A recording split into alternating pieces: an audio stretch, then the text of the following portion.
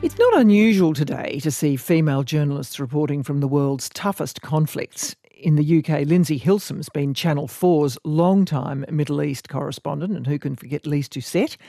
And in the US, who could forget Christiane Amanpour's reports for CNN? Here in Australia, you could argue we too have a long history of trailblazing women reporting from both the front lines and simply far from home who are not recognised.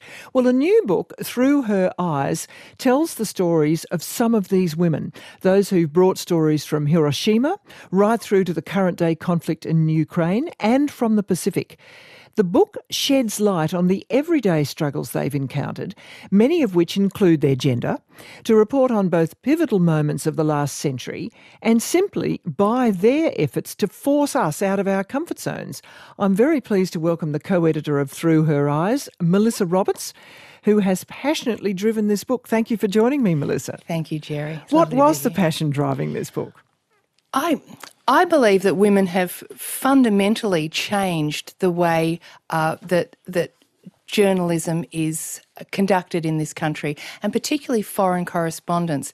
I mean, when I started as a journalist in the early 80s, there had been no woman posted overseas by the ABC. It wasn't until Helene Chung was sent to China that women began to be posted. Women in those days had to pay their own way to cover the big stories and then freelance when they got there. Back in the sort of the 40s and the 50s, 60s, even up until through the 70s, women were really confined to the soft stories. They were called sob sisters by their male counterparts. But once they got the opportunity, once they made their opportunity to get out into the world and cover those stories, they started really telling the stories of the ordinary people who were affected by the great events of the world. And while the men were possibly covering the great men of history and the tectonic shifts, I think the women went in and started to cover the real stories of the ordinary people who were affected. And that's the big news today. So you'd say that the coverage of Ukraine, for instance, you think is different, qualitatively different than it would have been 20 years ago?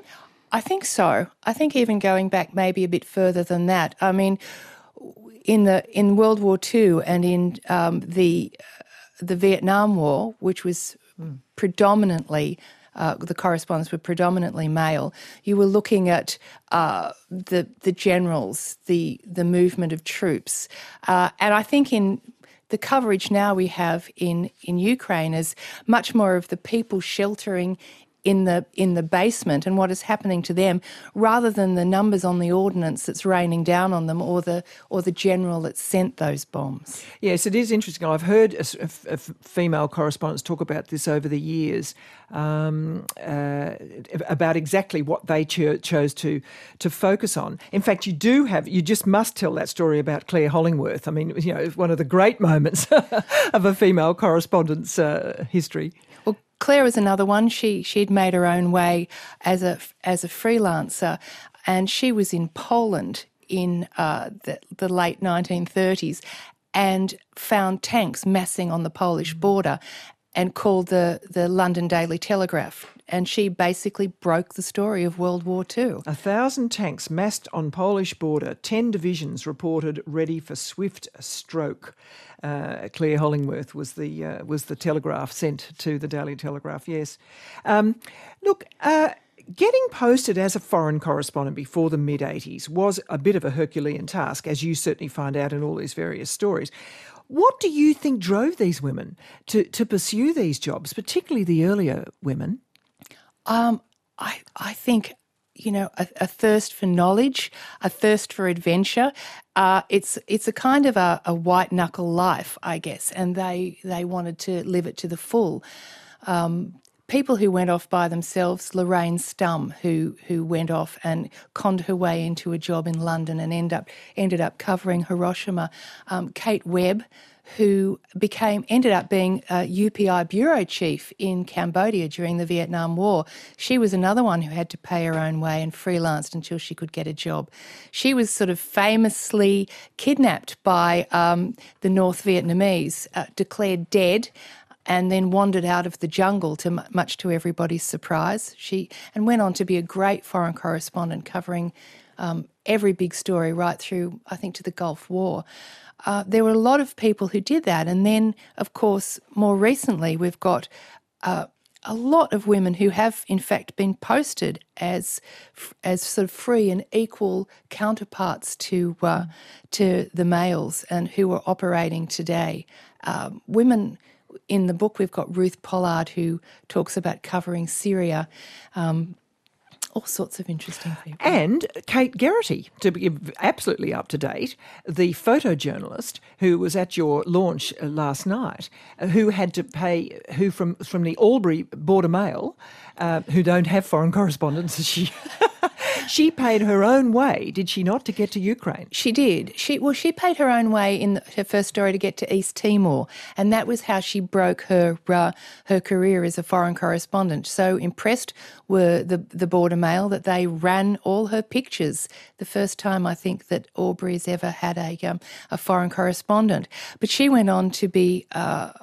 she's a very impressive journalist, photojournalist, and she now gets joint billing on her byline with any correspondent that she travels with, and it's deserved. Well, indeed, and it was very powerful listening to her last night, and just the drive for an intense experience of life. Diane Willman, who made such a huge impact on me, is in your book, the ABC correspondent. Well, she turned out to be the ABC correspondent in Beirut during the Beirut Civil War.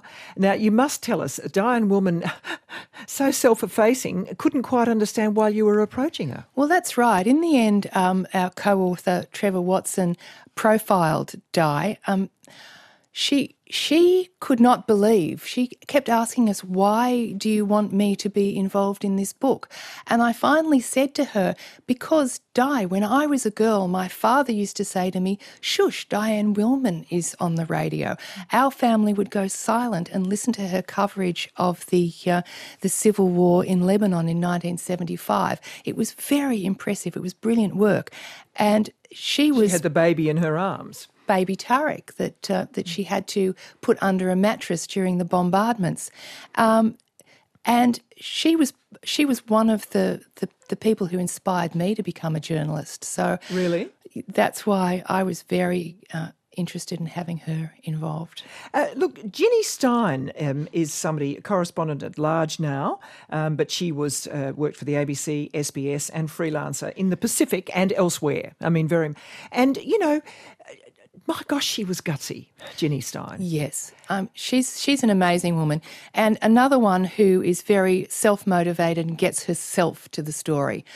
Currently in Vanuatu at the moment, but she's worked in the Pacific, in Southeast Asia, in Afghanistan, and she talks also about Africa in our book, and the African people who are so put upon as they try and glean a living out of the diamond mines. So I wondered, when I was sort of looking through the various stories, whether in a way the women have been outsiders in this very male-dominated area, with all the sort of the huge lionising of the blokes, often with reason, I might add. They're extraordinary, some of them. Whether they also were more alert to the less powerful people they were reporting. I think that's very true. And it's interesting, I went back to a quote in your book about women's leadership, about how women were reluctant to centre themselves in the middle of a story. And so many of the women said, why me? Why do you want me? And we really had to convince them to take part. That was not a problem we had with the Beijing Bureau, where more than half of them were male correspondents. The male correspondents never said, why do you want me? They knew why we wanted them. But we wanted the women for exactly the same reason, for their drive, for their insight, for their passion. But I think also that has translated into them really being concerned about the ordinary people. I mean, Barbara Miller talks about her real concern for the well-being of the migrants that she saw flooding across borders. She does. I think Barbara does that very well. Look, thank you, Melissa. Congratulations. Thank you so much, Jerry. Melissa Roberts, the co-author of Through Her Eyes. It's published by Hardy Grant. Getting in touch with ABCRN is easy. Join the conversation live using the ABC Listen app's call and text features.